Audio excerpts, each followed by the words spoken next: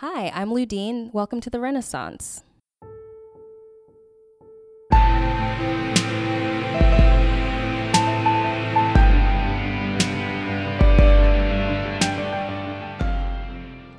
Welcome to The Renaissance Life, a podcast dedicated to excellence, mastery, and a life of meaning and worth. I am your podcaster in crime, Josh Wagner. Are you seeking more creativity in your life? Are you seeking more passion, pursuit? Are you trying to become your best self at whatever that means to you? Then this is the show for you. Today is a conversation with Ludine Pierre. She is a mental health therapist, as well as a myriad of other things. Definitely a Renaissance woman unto herself. She's also an excellent conversationalist. As you can tell as you listen to this episode, I sound like a boob compared to the way she can speak eloquently. But that's good. That just means that I need more practice. But I had a great time talking to Ludine, and I hope you enjoyed this episode. Let me know your thoughts on the blog, on Instagram at renaissance.life. And if you have the time, subscribe and leave a review on iTunes. That would mean the world to me. Thank you, and enjoy this episode with Ludine.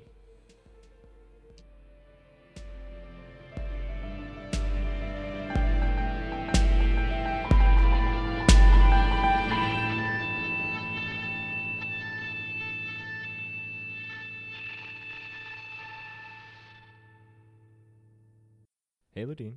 Hi, Josh. Thanks for coming. You're welcome. Thanks for having me. Yeah. So before we started, you were talking about Renaissance stuff. What Yes. you want to go ahead and just Sure. jump into that? Yeah. No, that's been on my mind for a while now, just thinking about being interested or having a lot of interests and passions and pursuing those, but not really having like one set. Yeah. One of the Activity. questions I typically start off with is like, if you're at a place where people don't know you and you get that infamous question, so what do you do? Yes. You know, what do you say? And it sounds like you're kind of in the same boat as I am, and like, so what typically do you say? Well, I will say this, because I have been working as a mental health therapist for a while, I just kind of say that. Okay. And that's what I'm currently doing now part-time.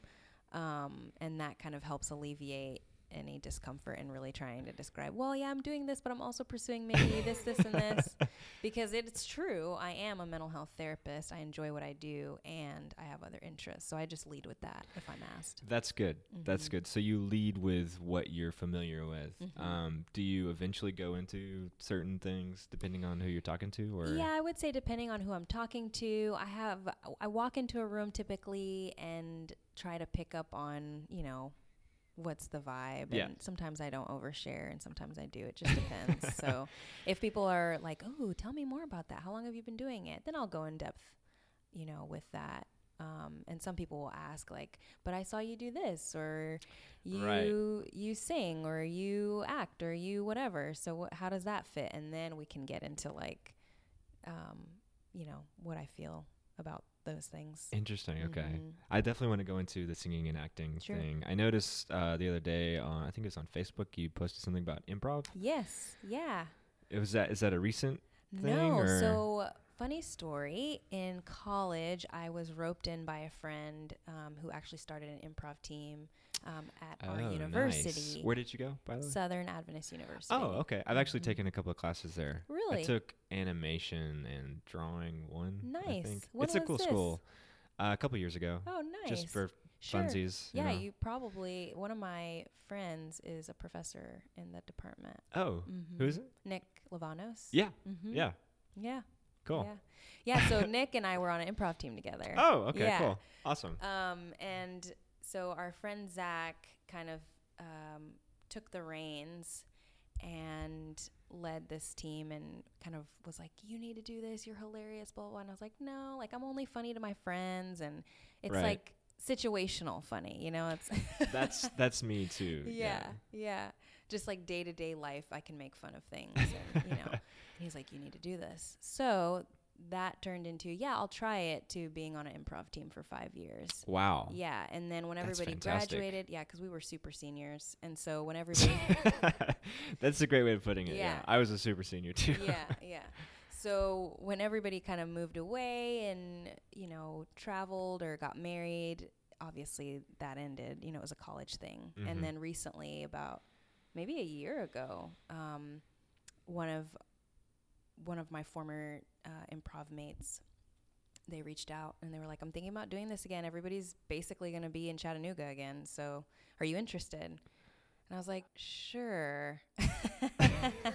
And I say that with apprehension just because, like, at the time I was like very much committed to, I'm a therapist and this is the stuff that I'm going to do. And also trying to figure out, how does this work if I'm a therapist and then maybe I see clients or they see me in this different light. Anyway, it's a whole other dialogue that I have with myself about being therapist self and then also having these other interests. Yeah, So, I think about that sometimes with teaching, like teachers, how Mhm. if their students see them outside of the class, like Right. there's like that awkward yeah. thing of Yeah. like, It's similar. what are you doing Yeah. improving, you know, or Yeah. something like that. Yeah. Totally. So Mhm. that's great. Improv is one of those things that I definitely want to try to do.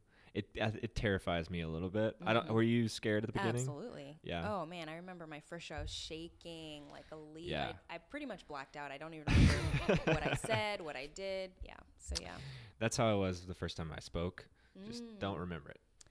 Zero memory. Yeah. Just blacked out. Yeah.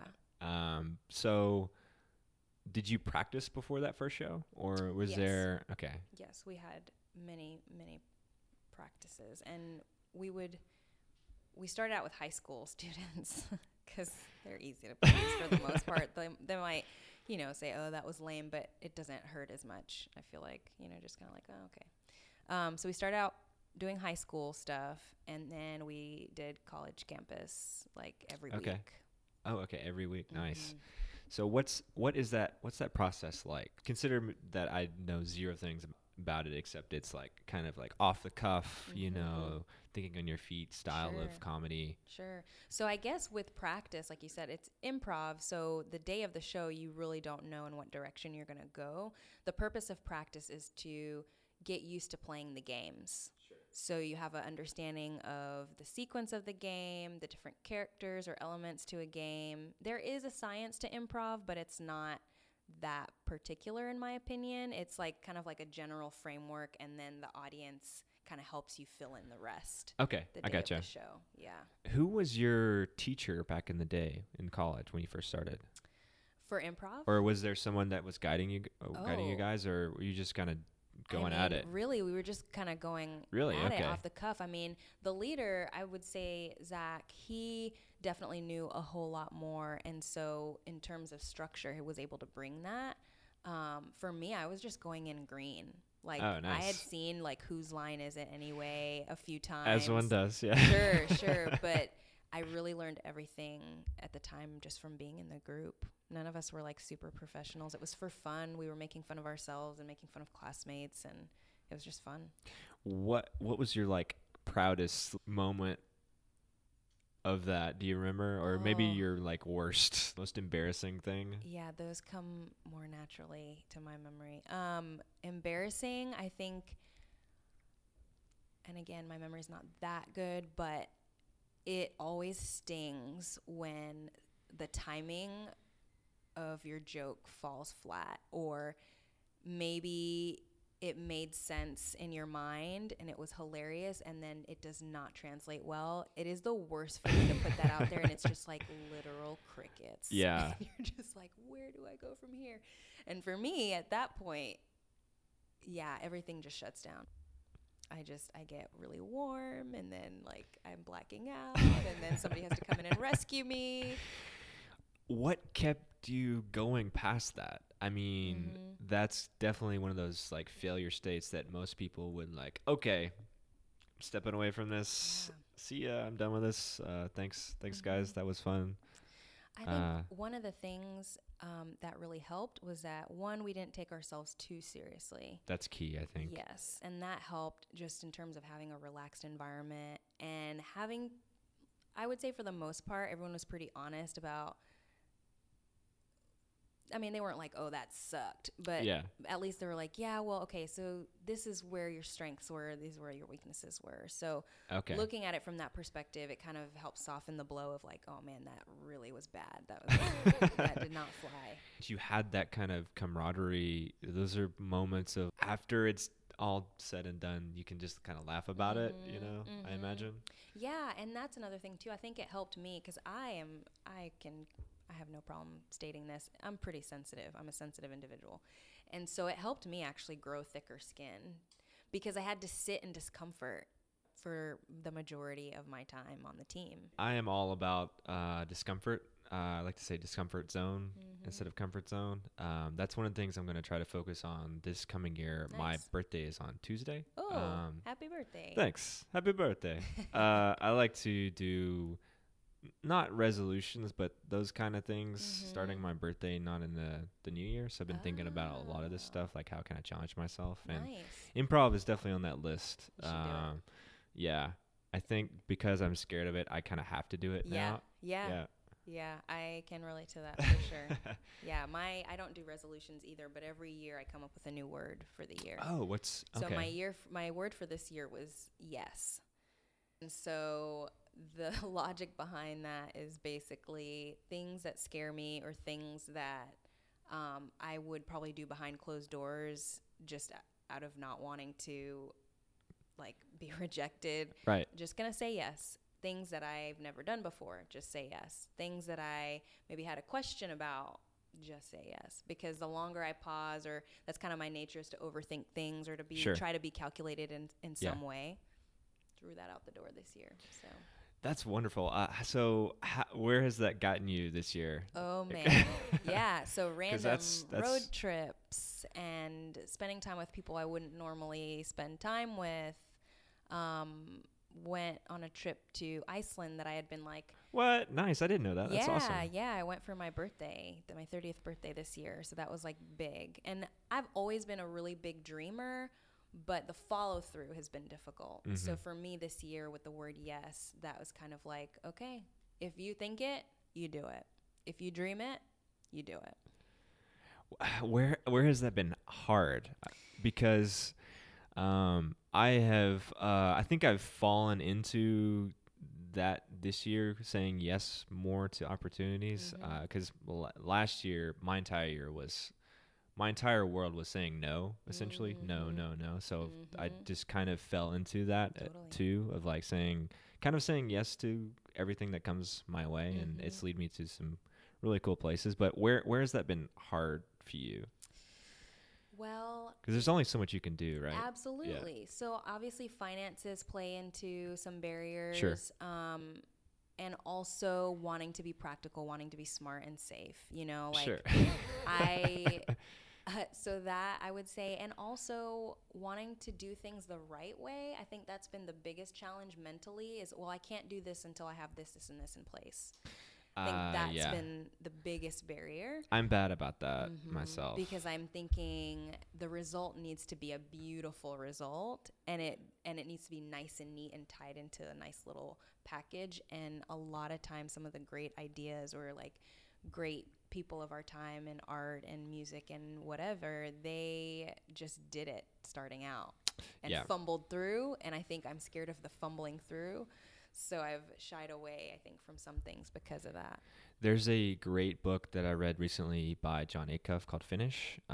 It's basically that, and he labels all of that by the word perfection, like different shades of being perfectionist. Oh, yeah. And how that prevents you from doing what you ultimately want, and not only to start, but to actually finish things. So that's awesome.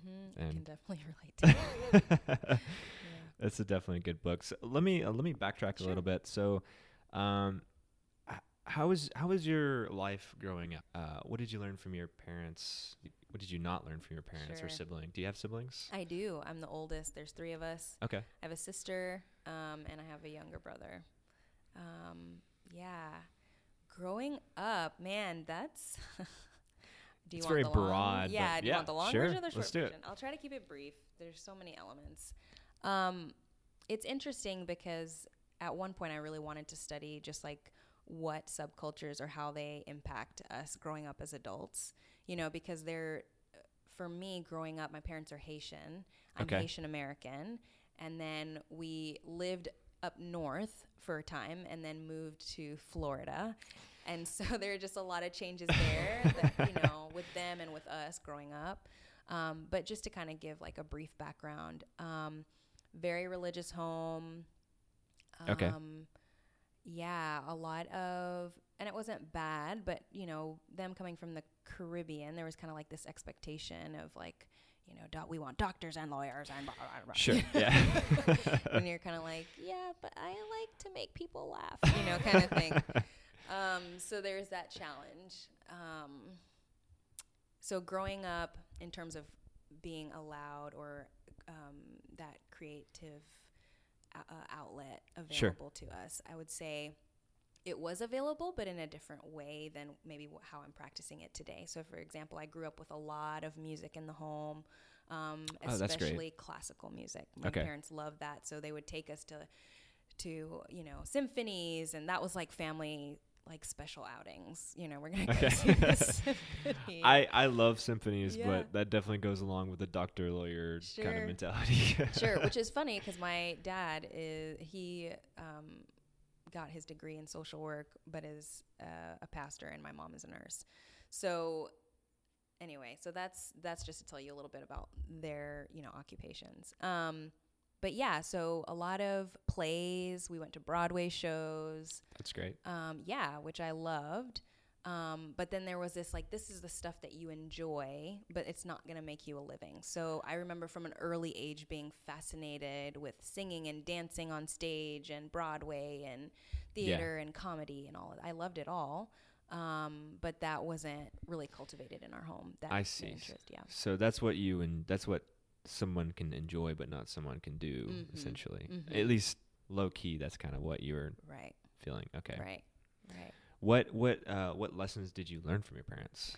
Oh man, hard work. And my dad used to always say this: "There's no free lunch in America." He would always say that. I'd be like, "You're such a weird dad. Like, why are you saying that?"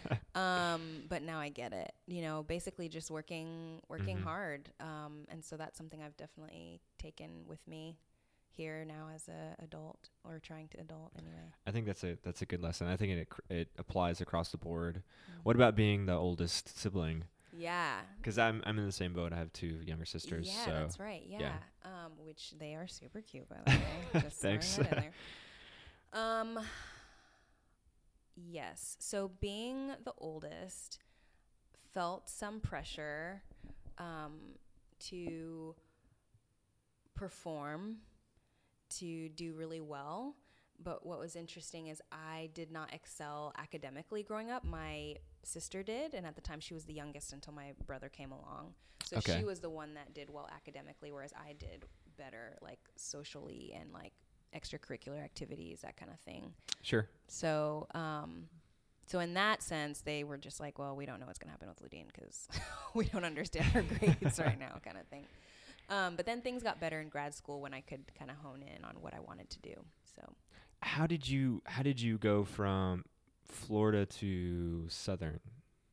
Yeah, so good question. I was going to be a nurse. Okay. So Southern is a huge nursing school.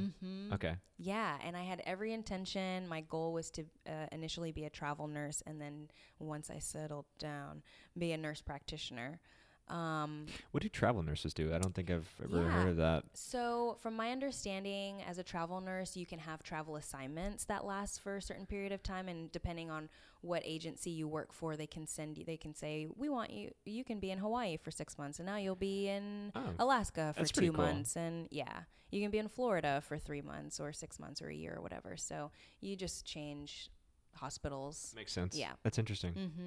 So that's how you got into Southern. Yes. So every intention of becoming a nurse while you were there, when did that shift change? Because I mean, it was underlying like wanting more creativity in what you do. Yeah, Sounds like definitely. I continued to be involved in music and being on stage in college, but what really drew me away from nursing was when I took a psychology course. It was a requirement for our nursing prerequisites. And I took this psychology course, and I think, you know, being in your 20s, there's a lot of angst, and you're trying to figure out who you are. And here's this Sure. class that's like, you're like, I can identify with a lot of this, or I know people in my life that can identify, and it just really intrigued me. And I think it matches my personality anyway, just being an empath and caring Oh, for yeah, others. yeah. So it Psychology just is made sense. fascinating. Yeah. Yeah. Yeah. I've actually never taken a college psychology course, but I've studied lots of. I read a lot of books, way too many books. But yeah, nice. that's okay. That's interesting. So that kind of was like a mind-opening experience. Yeah. Okay. Yeah. And then from then, I think it was my junior year of college. I was like, I'm going to switch my major. What did your parents think? Oh, well, if you could have been a fly on the wall for that one. Yeah, I think my dad was he was open to it, having, you know, studied That's social work, and that being kind of like a similar in a way field. Yeah. So he was like, yeah, as if that's what you want. Sure. But I think my mom was really wanting me to stick to the medical field in any capacity. So. Right. It's its own medical field in a way. Absolutely. You know? Absolutely. I agree. So you to sidebar real quick. When did you start getting into music? Like when did you start playing? Did you start with singing? Oh no, I started with the violin. Oh, awesome. Yeah, when I was 4, actually. Wow, okay. That's great. Yeah, and did you like it back then? I did not. Mostly because of how regimented it was. Sure. And I think, you know, it's nice to be talking this through here, because this is stuff that I haven't talked about in a really long time, but I'm like making connections as we're talking just about my creative process over time. I love that. That's So it was like the music I loved violins, I loved strings. I was in orchestra from 8th grade to my senior year of high school. So I didn't like how regimented it was. And I think that had to do with my own personality and not having a grasp on how I like to learn. Yeah. So I think that was difficult for me to have, like, where are you going to practice this for an hour? And I was like, I can't even concentrate for a minute and a half, you know, kind of thing. Yeah. Well, I think a lot of the times people forget to tell you why. They forget to tell you why you should practice for an hour, or like why it will help you in the long run. Yes. Not that a 4-year-old or a 10-year-old or whoever would actually know, like maybe comprehend that. Maybe you would, but I think that's definitely doesn't exist usually. I agree. Practice these scales for 2 hours. Yeah. Why am I doing this? Yeah, exactly. I mean, it would have been nice to have someone sit down and be like, so do you like the violin? And for me to say it, yes, I do. Okay, well, what do you like about it? And kind of work through to build a relationship between the hard work that's being done and what my little brain wants in the future. Right. Yeah. And maybe that's a very empathetic, non-analytical way, but it works, right? Because, you know, we're all human, right? And you need to be connected to something or feel connected to something. Yeah. What's the purpose behind learning it? Exactly.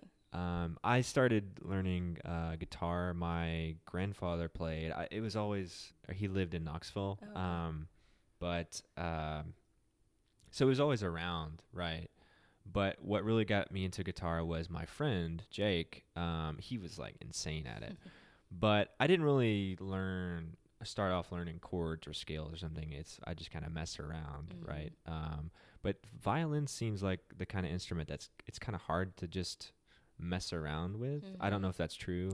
I think it's true. I think it seems very like structured, read this notation kind of mentality. Right. And so that was often difficult because I actually couldn't read music for a long time. That's a hindrance. Even though I was in lessons and we would practice, and that's something too that I think I would want to incorporate into working, you know, doing therapy or helping people in that way, is really understanding your personality type and how you learn. and how you process a lot of different things. You know, emotion is a big one. Sure. Experiences, how are you processing that? What does that look like physically in your body? Because I think at the time I was just feeling so much shame that I couldn't read these notes, you know, but Yeah. really years later in grad school, I finally got tested and found out I have math dyslexia. That's a thing. And so I don't process numbers. I feel everything. So for me, my experience with learning how to play the violin was through feeling. Completely Feeling the different beat. than notation. Okay. Mm-hmm. I've never heard of math I dyslexia. know, me neither. Until, they were like, so this is what you have. It's anxiety induced. Yeah. Thanks. Mm-hmm. Interesting. So, what's the definition of that? Just you can't. Reading numbers is difficult, essentially. Mm-hmm. Reading numbers, or like, for example, man, I'm really putting myself out there. Like I couldn't read an analog clock until like 8th grade, because the anxiety, you get so flooded, your brain it stops processing the information. Yeah. Did you know at the time that you couldn't No, I read just it, thought, or you just thought that that's how everyone was? no, I just thought that something was wrong with me. Oh, okay. I was like, I'm not seeing what you guys are seeing when you say it's 3:30 or 2:45 or whatever. I just couldn't see it. So I couldn't see it in my mind. Oh man. Yeah. I kind of had a not exactly the same experience, but a similar experience with eyes. Like I wear glasses, and couldn't read the board, or everything was blurry. Yeah. You know, and I just thought that was just the way it worked, right? Yeah.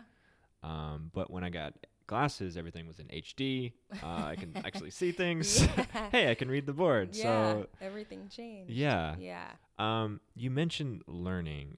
How did you discover your own methods of learning that work really well for you?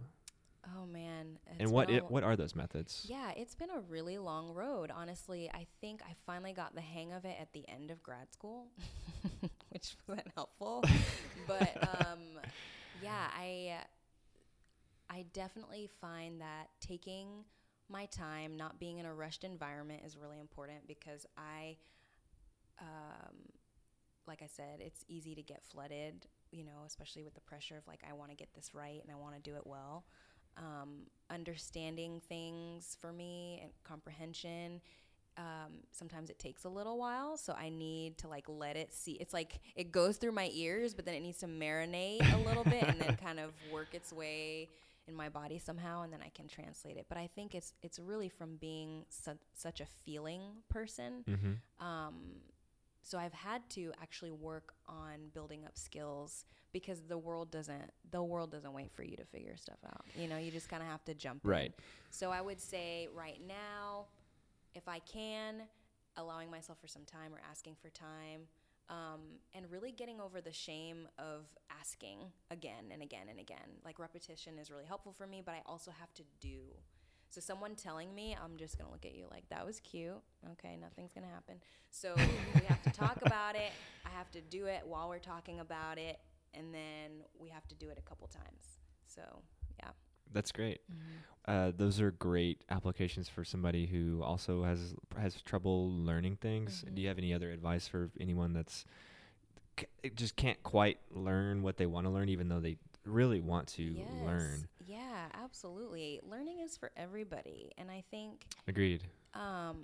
It's about, for me, it was about removing the shame so that I could be more open to being creative in my quest to find what works for me to help me learn.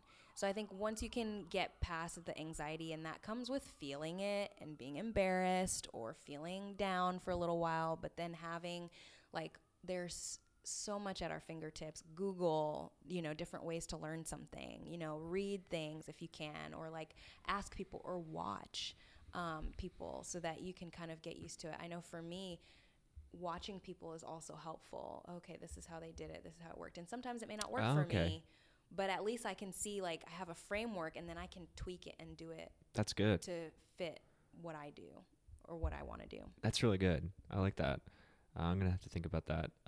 What would separate someone? What does separate someone who is in school, whether that's high school, middle school, college, whatever?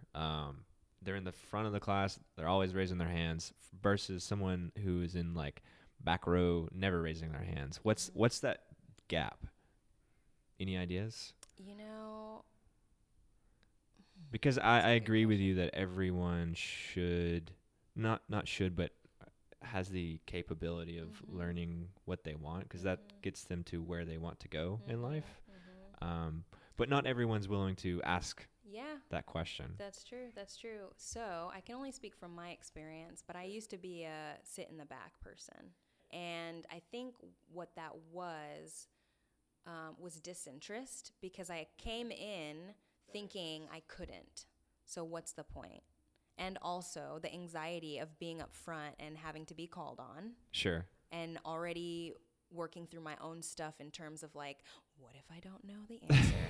What if I'm not prepared? What if I say something really dumb? Yeah. So I just didn't want to be seen. I wanted to sneak in, keep my head down, get the assignment, and walk out. So I think I think my senior year of college, super senior year of college, and then grad school, I was like, you know what? Screw it. I'm going to be in the front. And that actually really changed because then I didn't have all this distraction of comparison. I wasn't worried about anybody in the back. It felt like it was me. It felt like it was a one-on-one experience. And I was way more focused than when I had been hanging out in the back. Versus looking at what everybody else is doing. And being worried about me not Yeah. saying the right thing or doing the right thing. I go in and out of phases depending on how my energy is, but in terms of like, am I feeling really energetic or not? But so I would do the same thing of like, okay, please don't call on me, please don't call on me, and usually that's the exact kind of Oh, emotion to yeah.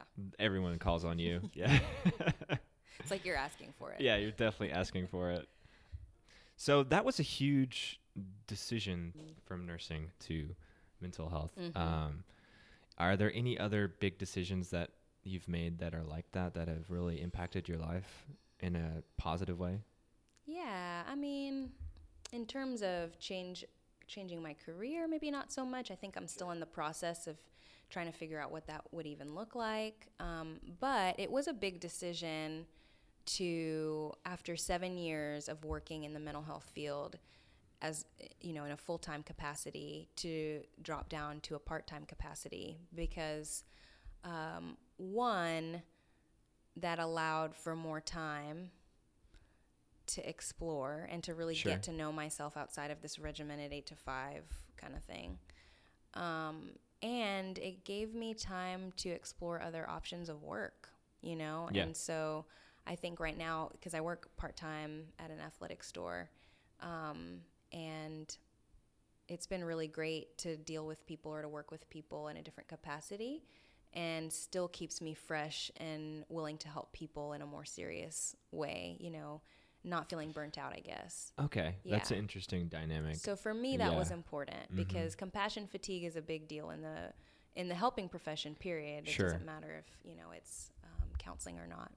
Yeah, you got to find those things that refuel you. Yeah. Otherwise, you're just spent, right? Exactly. So tell me about when you were full time. Like, what was that first experience like? Oh, I loved it. Yeah. Oh yeah. Oh man, I know you loved probably it. can't get into like details, Sure. but Yeah. Well, I worked for a rehabilitation center okay. for people struggling with substance abuse and eating disorders. I roped that into addiction, all of that. So I guess addiction. And I loved it. I really loved empowering women. And fresh out of grad school, you're like, oh yeah, like I get to do this finally. And it was really good maybe for like the first 5 years. I mean, there are hardships, right? Because Sure. working with people, It's got to be tough. it's tough day in Yeah. and day out, but I was so pumped. But I think I didn't do well in incorporating my own self-care. And so you start to lose steam a little bit. And I think that unfortunately, because of the way our system is run in terms of like insurance companies and all of that, they're basically treating agencies that provide counseling for various mental health issues, it's kind of like they're wanting a machine. It's like a factory. Like, we need this, we need this, we need this, we need this. That's a bit of a bummer. Right? Yeah. And so... I mean, it makes sense business-wise, maybe. But I don't know. It's a catch-22 because at the end of the day, it is a business. Sure. You're working alongside these insurance companies that are paying for these people's care. At the same time, I can't say that in 30 days, this person is going to be able to be functional in the world after they've had an addiction for over 20 years. Right. That's just not, it's like it's a process. And so I think that got tricky, and then also personal stuff, of course, because I'm a human, stuff's going on, in my own life. And so trying to balance all of that, and then maybe not doing so well on the self-care end added to a little bit of burnout. Okay. Yeah. I've experienced burnout before. It is not fun. Mine was more of a same work thing, but I was like at my desk alone, working, doing things, not really sure direction wise of what I was doing in terms of guidance, and it just kind of like kill me. Did you find that it was a task to like come back from that or feel like yourself again? Yeah, I'm still kind of working. Definitely still working through that. I feel, much better now. I'm in a different place, but it was definitely tough. It's kind of a day-to-day kind of mentality. I don't know how it was for you, but yeah. Oh yeah, day-to-day, definitely. And also just it was difficult to talk about, because I'm helping people. Right. I'm supposed to be a helper, and here I am being like, I don't want to help anymore, Yeah, I that's funny you say that, because it's different, definitely different, but like I have Renaissance Life blog and of course this podcast, but I find it hard to write sometimes in the effort to help people, but where I'm facing my own issues.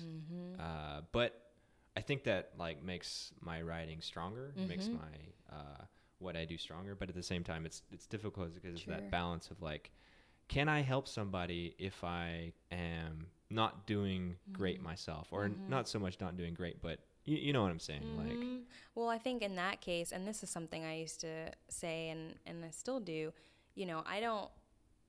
In order to receive help from someone, they don't necessarily have to have it all figured out or have walked, in your shoes to a T. I don't need my oncologist to have experienced cancer in order to treat cancer, Right. So it's like finding this fine line between the knowledge that I have has given me this, whatever it is, in the moment. And I may not have it all figured out, but this is what I know today, and I can share that. That's great. What were some of the tougher experiences? I imagine some situations I don't think I would know the answer to, being a therapist.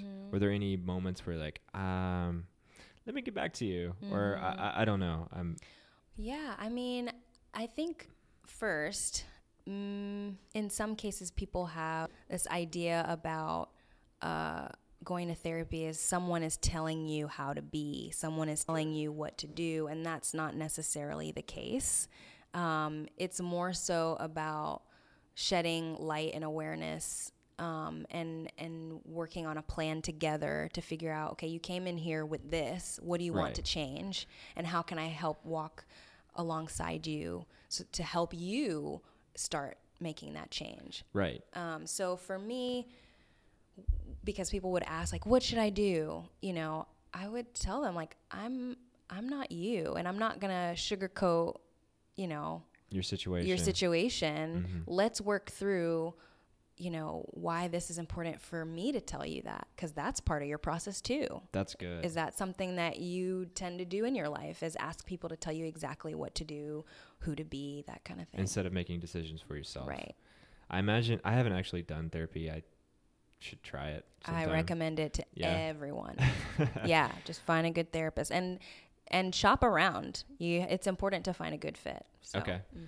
Good to know. I imagine that people go in and they, like you said, they expect that, but it's also one of those things that like they haven't actually talked about any of this to anyone, so they've kind of like bottled it up. Sure.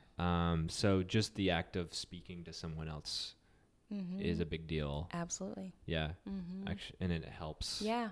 And that's the first step too, is being, because you're really just at that point taking accountability and just kind of saying, okay, this is where I am. I'm putting it out there. So that's good. What advice would you give to somebody pursuing creative work? Maybe they just got into singing, maybe they just got into acting or whatever. I think what I'm learning and still trying to practice is being honest with yourself about how much work you're willing to put in. Because I think we can fall in love with the idea of something or maybe a fleeting moment of an experience and not really understanding, like, it's not glamorous work. It's not smooth sailing. So if you're really committed to learning an instrument or learning a certain skill or painting, it's going to take hours. And I think that has helped me weed out, okay, Ludine, this was really romantic in your head and you thought it would be really great. And also you have no desire to spend 40 hours perfecting this skill. Like you have no, you don't want to do it. So I think being real and honest with yourself about how much work you're willing to put in. That's good. I fall into that in terms of time. Like I fall in love with ideas. And I love naming ideas. So I fall in love with the ideas and where it can go. And I'm not scared of the work. I've already said yes to so many other things that it's hard to put that time in to give it what it needs to cultivate into something more. Yeah. I was having a conversation with a friend the other day who is a musician, and we were talking about the commitment. If you think about it, a lot of music doesn't take a mistress. I think I heard like Jada Pinkett Smith say this in an interview once, like, and that's really stuck with me because it's true. Like, I think there are ways for you to balance out different interests, especially creative interests. But I do think that there are a lot of sacrifices along the way. My sister is an artist and she lives in New York, and she's shared that with me as well. I have to give 110%. This is me. It's not like a hobby. It can be, but just know that a hobby can turn into something else, but it also turns into something else when that becomes your main focus. Your pursuit, if it's art or whatever it is, that it doesn't become monotonous, doesn't become, oh, this is just another day of me doing this, another day of me doing this, instead of what you started out to do and actually like really loving drawing or really loving music. Yeah, and I think there will be moments, you have dips where you're like, I don't want to perform, or I don't want to paint anymore, I don't want to sing, or I don't want to do this craft anymore, because I think as humans, this is just my theory, I'm not saying it's right or wrong, but it's easy to start to make spending so much time and not allowing it to be fun and being hard on yourself. It takes the joy away from what the creative endeavor was intended to do, which was to give you joy, to something for you to share at times. Right. So, and at that point, what's the point? Right. Yeah. Right. What are you doing it for? That's good. So somebody pursuing creativity. What about somebody going through some creative struggles right now? I mean, it's a cliche, like, starving artist, but it exists out there. People want to be successful at what they do, but like you said, they might be going through dips and things that are negative in the moment, but are preventing them from being where they want to be. So any thoughts or guidance? What's something you've struggled with recently? Feeling pressure to complete something great in a certain amount of time. Pressure from yourself or from, okay. Yes, pressure from myself, pressure maybe from comparison. oh, this person reached this goal, I haven't reached Sure. mine yet, kind of thing. It has helped to slow down, because the whole point of the creative process and just life in general is that it is a process. And so enjoying even when it's really difficult or it hurts or there's no inspiration or maybe it's hard to eat, because it's not sustainable at this Sure. time. There's nothing wrong. And I was just having this conversation with my sister. Like, there's nothing wrong with saying, I need a big girl job so that I can eat and then I can come back to this. There's no shame in that. And I know that some people say, well, no, like, just keep pursuing it. You also have to know your limits, and be smart. And some people can jump off of the cliff and kind of say a prayer and they're good. Me, no, I will go back and do what I have to do, put bread on the table and then make time for. Yeah, I've done that. I've jumped off the bridge and tried to make a side business, full-time business. And for me, it just didn't work. I got distracted by the things that weren't happening, or the setbacks of not having enough finances, not having enough whatever to kind of like sustain yourself, which limits your capacity to like actually do work and reach out and connect and like do things. So I'm in the same boat, and kind of I agree with side things are great. Yeah, why not have like a day three job. three part-time jobs if you want to keep it interesting, or whatever. But if you enjoy those three part things, right. If it's life-giving. Sure. Sure. Yeah. So so you work at an athletic club and you do part-time crisis counselor. Crisis counseling. Yeah. Anything else? Not at the moment. Beyond, I was creativity. Briefly helping out at a treehouse Airbnb. Oh, nice. Yeah, but they've expanded, and so they're doing some things differently. And I still volunteer there, but so right now it's just the two. Okay. Okay. Who inspires you? Who inspires you and why? It could be in your people people you don't know. I am inspired, and this is going to sound really funny to the people that know me. I am inspired by the personality types that are usually E's, because I'm definitely in the I category, that persist relentlessly. I mean, full throttle. Okay, didn't work out. Next. My recovery time is not like that at all. So I admire those people in my life. They know who they are. That definitely they qualify as like probably the 7s or, the ENFJs or whatever. What's that test called again? The Enneagram. Thank you. I took it a while back. A friend just texted me again. I need to retake it because I don't remember long-term memory. But it's a cool test. It's fun to see who is in your category. Yeah, definitely. Yeah. Definitely. Yeah, so I admire people that are just tenacious, and because of their personality type, the way that they're made, the hardships, while they may get them down, it seems anyway to me that their ability to bounce back doesn't take as long. And they just have so much, they have bright eyes, if you will, in terms of looking at the world. And I think there's like a fire in their eyes. Yes. Yeah. And they're just excited to pursue, which has its cons. I mean, there are pros and cons with everything, but the pros, that's what really sticks out to me. It's very inspiring.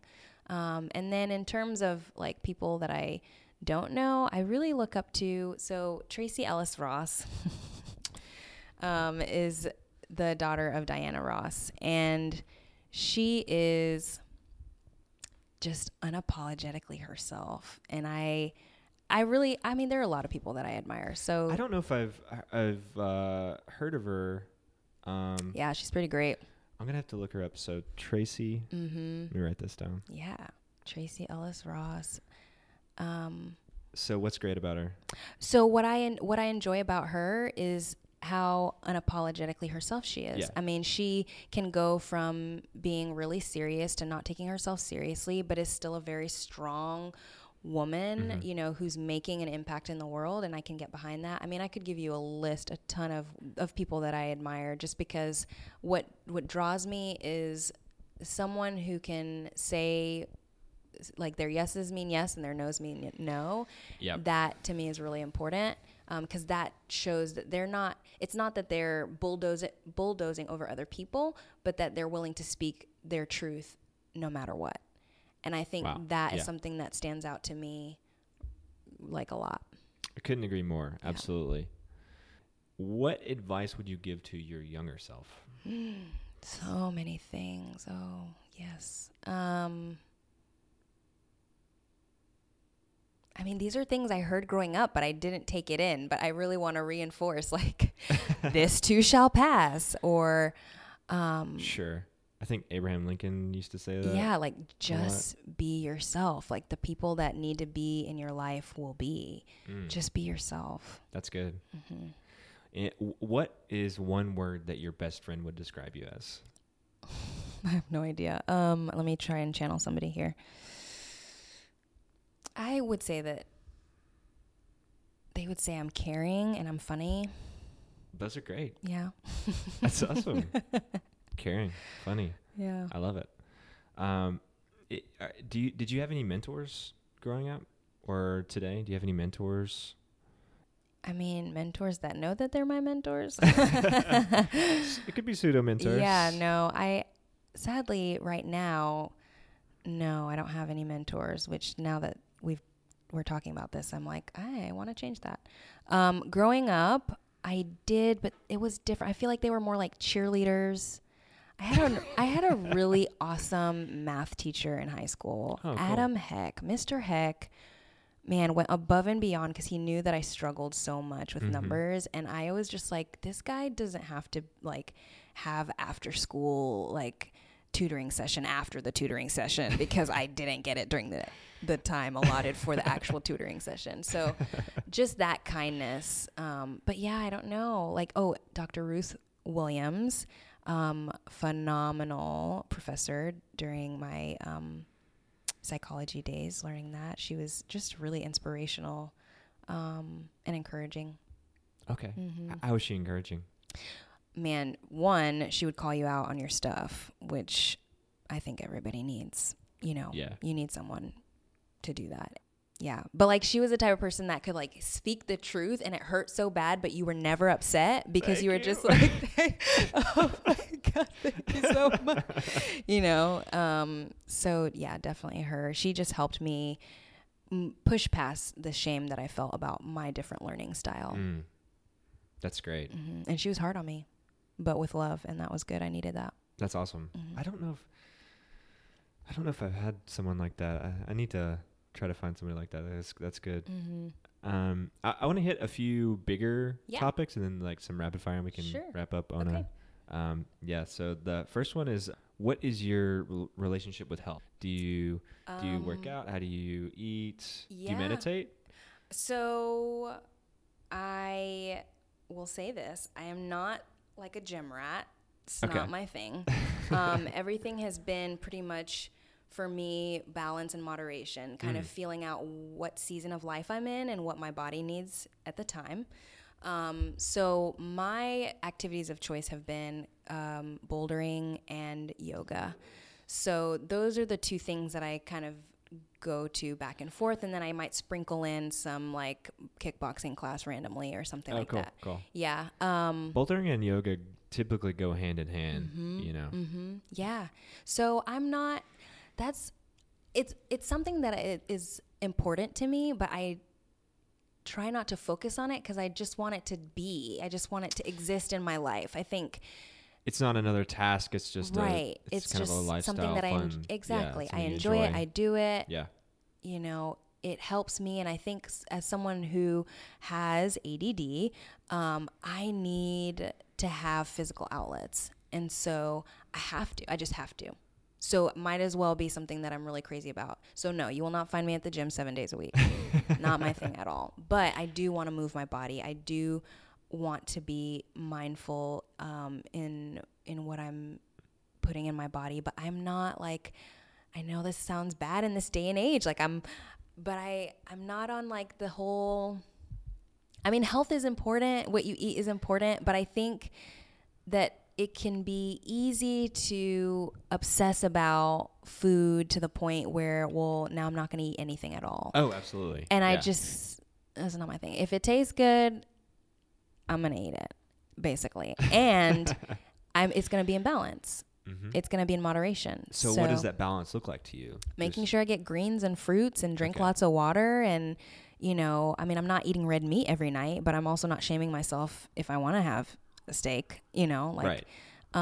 That's great. Yeah. So, and then there are seasons when I don't want, and maybe I want something else. Maybe I just want leafy greens and, other vegetables and fruits. And so, yeah, I guess I don't put a lot of weight into that because I think as humans, we're evolving and changing, and different seasons call for a different way of eating and moving and just existing. So I can't say, oh, this is the regimen, or this is what I eat, this is what I'm putting in my body, because I don't know. Today I might have, not eaten any meat, but for whatever reason, tomorrow I have this craving, I'm going to eat meat.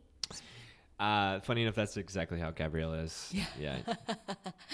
That's same awesome. kind of like feeling, like, you know, whatever she feels at the moment. Yeah, because I think it's a good way to live. It is, because our bodies, I mean, they know what to do. What I think for me, the way that I look at it is I'm merely listening. My body is telling me, this is what you need now. You need to move more. So that might mean, yeah, I don't like to run, but my body needs that. So I'm going to do that. It might last for like a week, but that's what I needed. And I'm not going to shame myself if I stop running. Yeah, I need to write about this, but there's definitely a dark side to health, shaming, that kind of thing. But also health can lead to being so particular about things, can lead to being having the opposite effect of being unhealthy. Exactly. Which is kind of where I'm at right now. I was so focused on health that right now I eventually got leaky gut. So that's where I'm at. So I'm kind of like what does that mean? It sounds gross and weird, but it just basically means your food leaks through your stomach and into your bloodstream. Oh, wow. So you start getting allergic to things. No So I'm way. allergic to dairy, gluten, eggs, honey, and almonds right now, which is fun stuff. So you could say I'm a meat vegan. Yeah. A meatgan. Yeah. Wow. I had never heard of that before. Yeah. Okay. So can you reverse that though? Yes. Okay. You can. It just good. For the past year, I haven't had any of that. So you just kind of have to avoid those things for a long time and take some, zinc and stuff like that. Okay. But definitely a dark side to wanting things too much, I think. Mm-hmm. Absolutely. So I think that's a good relationship with health you got there. On relationships, what's your dynamic with friends? Mm-hmm. Yeah, great. These are great questions. Thank you. Yeah.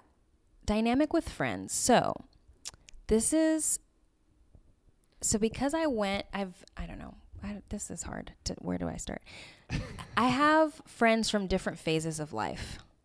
And so my high school friends, okay, good. My high school friends, the reason why I say that to begin with is because living in Chattanooga, I have noticed that a lot of people grew up together and kind of being in the same circles, and they did the whole kindergarten through college thing and lived here and worked here. And so they're all together. That's not the case for me. So having lived in Florida and spent my high school years there, made some pretty good friends, and we went to different colleges. And so I have close friends that don't live where I live. All of that to say that. I mean, technology is definitely a friend there. Definitely. So what I'm trying to say is that currently the friends that I have, like people that really know me, like they've been here, they don't live here with me. And Okay. that sometimes can be hard, but also kids and marriage and all that stuff kind of, Yep. you know, it doesn't get in the way, but, you know, they have their lives and they're in different states, but they're still my ride or dies for sure. That's good. Mm-hmm. So, with people that you know in town, how often do you see them? Do you try to make do you try to make new friends? Do you stick with old friends? Yeah. So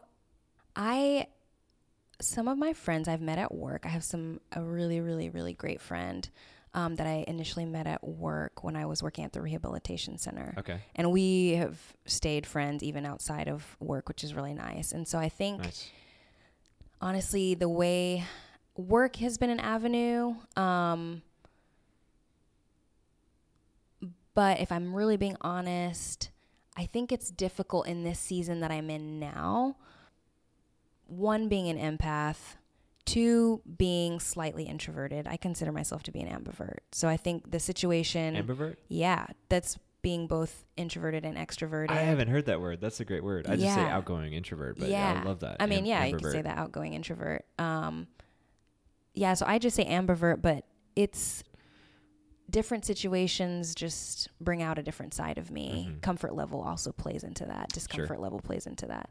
So I think because I'm an ambivert, or because I relate to people situationally, it makes it difficult to make and keep friends when you're in a town where these relationships are pretty established, although it is a transitional town. So we're constantly getting new people. Sure. I just think that I'm not one to like go and be like, I'm going to make a new friend today. You know, that's not in my nature. So I usually meet friends through friends or work. I think that's great. Yeah. Yeah. That was a really long, I'm so sorry, response. That was, No, okay. and it makes perfect sense. Work, friends of friends. I imagine through other pursuits like acting and singing and stuff, you meet a ton of different types of people. Yeah. Going back to the admiring things and people, I've watched people that can walk into a room and not know anybody, and they're not cowering. They have stuff to say. They can go and have chit chat. And that's just, I have to be in a very rare place to be able to do that. And I can do it, but it's not the norm for me. So maybe I'm just crazy, but I kind of want to meet all the creative people and just gather them together and be friends with them. Yeah. You know? Yeah. Especially if they're smarter than me, better than me, that kind of like, you are the sum of your blah, blah, blah. Yeah. That kind of stuff. That's kind of where I'm at, but I'm always thinking about better, stronger, faster. Yeah. And this is a thing too. That I like that you say that, because then you can kind of see what's there in your community that maybe you wouldn't normally run into on a day-to-day basis. Right. So it puts me in a position where I have to try new things. And podcasting helps. Like you get to talk to some really interesting people. Yeah. So if you don't mind me asking, what is your dynamic with like relationships, like love? Yeah, you like that little face I made there. Love. I think right now I'm in the business of learning how to love myself. So I think the relationship with myself first and foremost has now become a priority. I did that a few years ago, actually. Yeah. I didn't date anyone, didn't even think about dating anyone. People thought it was weird, but I just kind of I don't think it's weird. I think that's where I am right now. I think turning 30 this year played a big part. And I'm not saying it's like a magic number, but I will say in some ways it felt magical to walk into a new decade without all the angst of my 20s. It just didn't matter anymore. And I think kind of owning who I am is more important, because in owning who I am, I can then attract people that want to be around me. And that doesn't mean that I won't have relationships that end poorly. But I would like, and I hope to be able to bring people into my circle or attract people that think the same similarly to me, but can also challenge me. Sure. And I think in my 20s, I did a lot of the chameleon thing. And when you do that out of fear of rejection, you end up having relationships with people who have no business trying to understand you. It only creates pain, and relationships are hard as already. And so to not be 100% yourself adds to that. Right. At that point, you're a different person to them. Or you're showing them one side of you, or you're Right. showing them what you think they want to see. It's still a part of you, but you may not feel comfortable enough to kind of say, this is it. Yeah. Yeah. I think I run into that going back to the what do you do question, where of like, I only give people like one piece of what I do. And maybe that piece is not interesting to them, or maybe it is, but there's like an iceberg, if you will, an avenue of other things that I'm interested in. But I'm torn whether or not that one piece is, I don't know if healthy is the right word, but good to present initially. Yeah. No, I wrestle with that as well. But I'm finding more and more that the people that need to be in your life are going to stick around to evolve with you. And the people that are uncomfortable by that haven't evolved, and they are not aware of themselves. So for me, that's kind of where I'm at right now. That's good. The people who are like, yeah, being human is not just one thing. We're constantly changing. It's different sides and different seasons, and yeah, it can be scary and it can be painful, and we understand that it happens. Whereas there are more maybe people who are just not open to that, or maybe they don't even know, and so they can't understand it. And then going back to relationships, being able to be your whole self to someone is the goal. I imagine. I mean, that's how it is with me, like being able to be your complete 100% self with somebody. Yes. That is the goal. And also, and then not only being okay with that, but really like, falling in love with that. Yeah. The good and the bad. My thing right now is I don't know that people know how to love, myself included. And so I think... But it's not something we're typically taught. Right. Right. And so that's a huge learning curve in itself. So if I can try to show myself compassion and acceptance in a radical way, my hope is that the person that comes into my life that might be interested in me can practice that, or at least be open to learning and fumbling around with that as well. Sure. It's not anything to like, you can't like, well, I know how to love now, check. That's not how it works. However, I think you can't give to someone what you don't have already for yourself. That's great. So, one final big question. I like to like hit on these things that like most people don't talk about, and this one is like religion. What's your dynamic with religion? What's your thoughts on? Yeah. So I would identify as a Christian. That I think it's an ongoing journey for me because I have a lot of thoughts. This could take a while, so I'm going to try and keep it concise. I think in a nutshell, the way in which most folks have been taught to interact with religion, in my opinion, has been to be really committed to doctrine, and less about the relationship piece. And I'm not saying that doctrine isn't important. I don't know enough to get into all of that. And frankly, it overwhelms me. So somebody coming from the outside, what does doctrine mean to you? Doctrine, I guess, essentially like the Bible, right? Yeah, the Bible, or even just like the teachings of a denomination. Sure. Like growing up for me as a Seventh-day Adventist, my experience, I'm not saying this is everyone's experience, but my experience was very much, these are the rules and we do them. Okay, well, why do we do them? We do them. Okay, but why? We just do. Just eat your broccoli. Yeah. Yeah. And I found that in my journey, having been raised in a religious Christian home, being agnostic for 5 years, and then coming back into the faith, I have found peace in discovering it for myself, having a personal relationship, and also recognizing that this is a journey and that I have to surrender to it every day. I don't know what it's going to look like. I try really hard to be open to different types of thoughts around this. Me too. I don't feel good about debating about little nitty-gritty theological things. That's not my expertise and I can't speak to that. But I do know that focusing on how I'm treating people is really important. And also, following.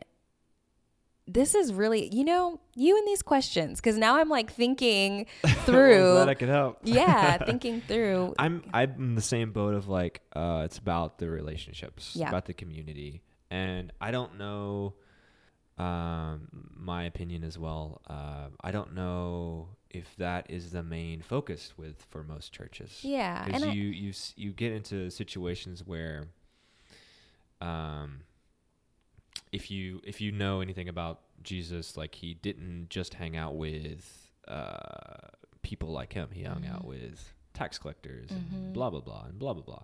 So, and in many ways, he was kind of an outcast. He Yeah. didn't hang out with people like him, which would have been, I guess, the Pharisees or whatever, religious leaders at the time. So right. So to be in a situation where you're only hanging out with people inside your circle, I don't think is good.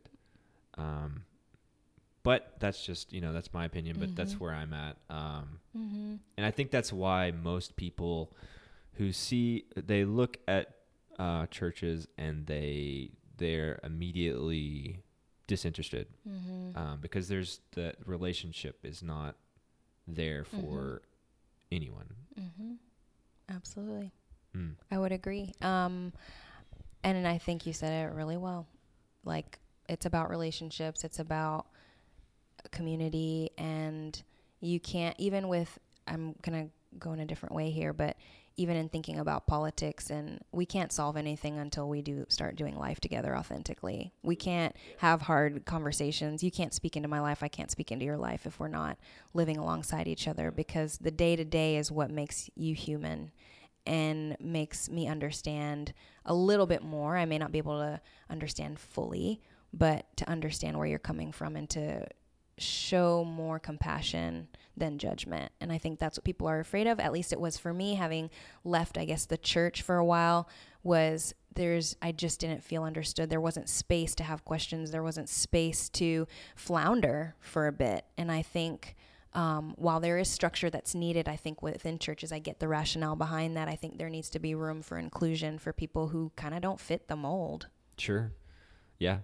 And I think being open to having compassion and respect for people who have different views than you is my goal anyway, on how to live.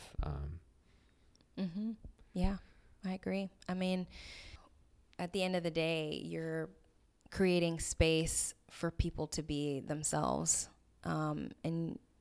And that comes with day in and day out, just getting to know people, having relationships. Absolutely. Okay. So let's do a few small questions and we can wrap up. But do you like to read?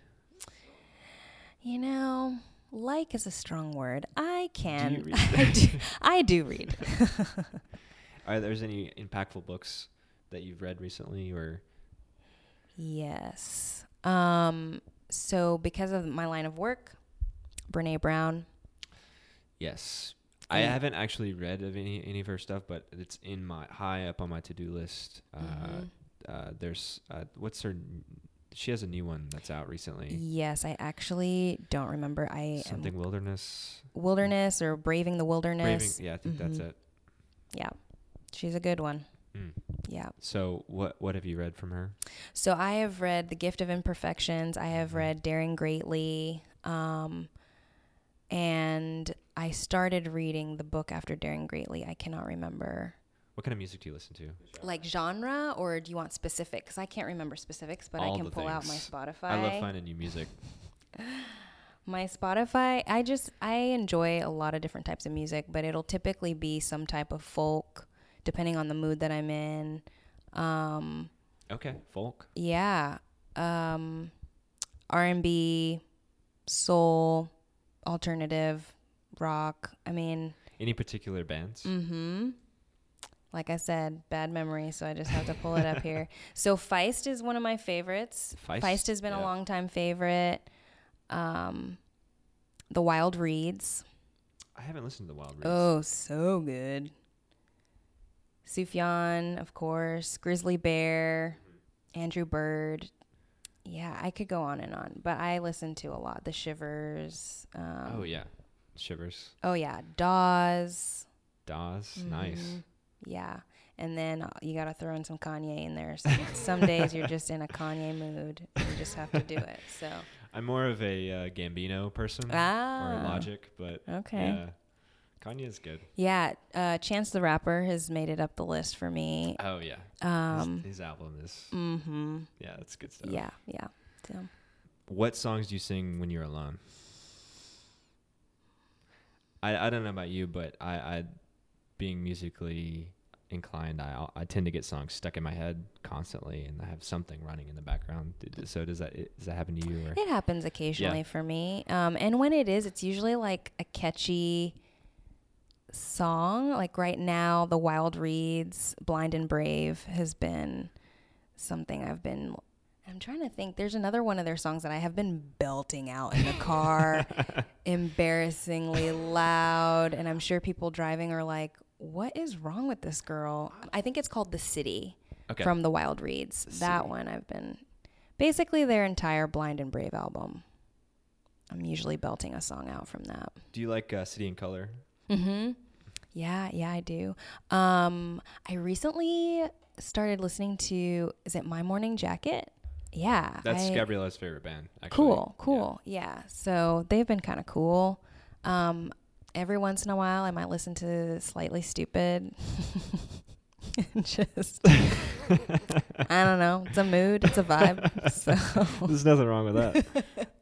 Any podcasts you listen to or documentaries? Not lately. Documentaries, yes. I've been watching a lot of surfing documentaries recently. Cool. Yeah. Cool. So Surfwise was the one that I watched on Netflix recently. That was just fascinating. Oh, it's so fascinating.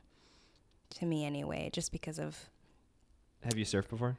I have once when I was 16, and I plan on... That's on my list of things for a year of yes to pursue. I've done it before. I love doing it. Just living nowhere near an ocean kind of is a detriment to that, but it's so much fun.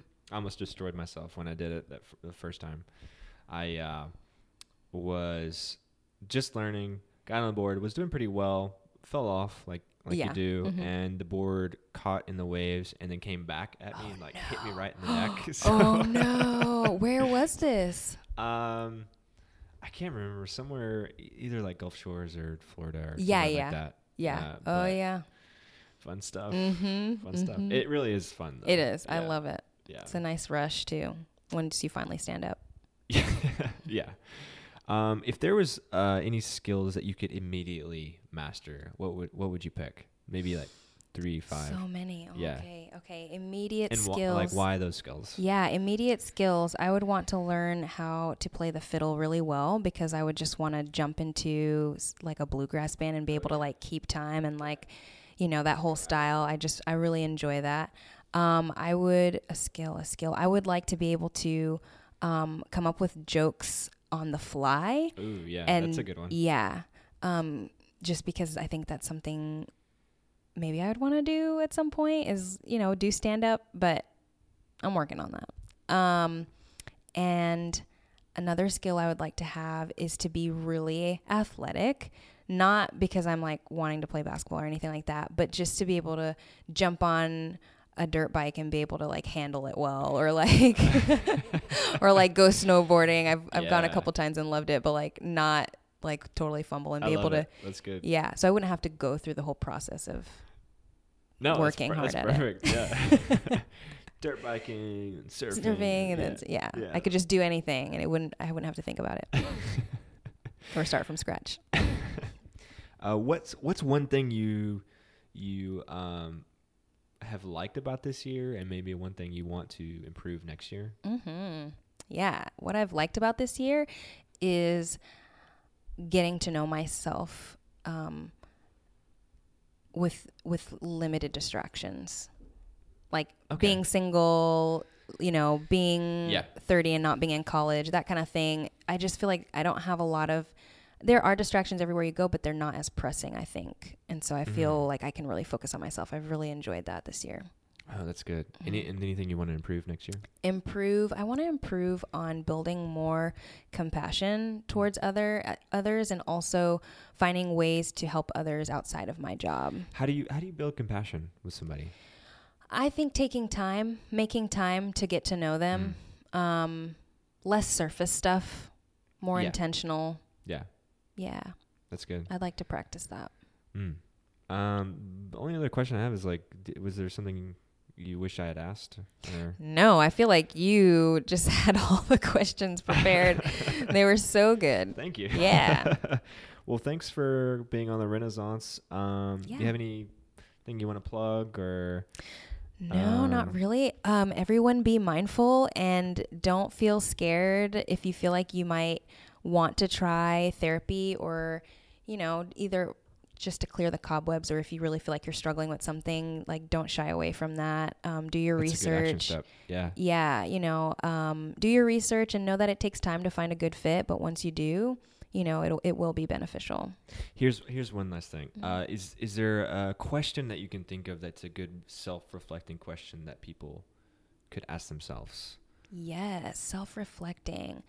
What purpose is this serving me? I think whether what I'm saying, what I just said to you, what I just put in my body, what is the purpose? Why am I doing this? Because our behaviors give us information about what's really going on. I love it. Thanks, Ludine, for being on. Thanks for having me.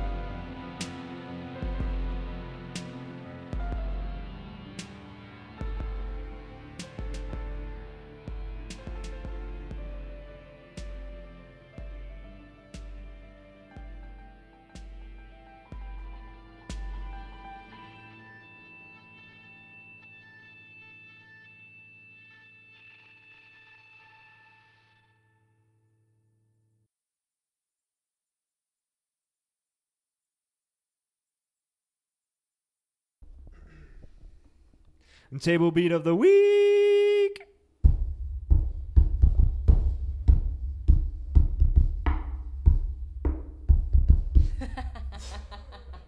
Nicely done.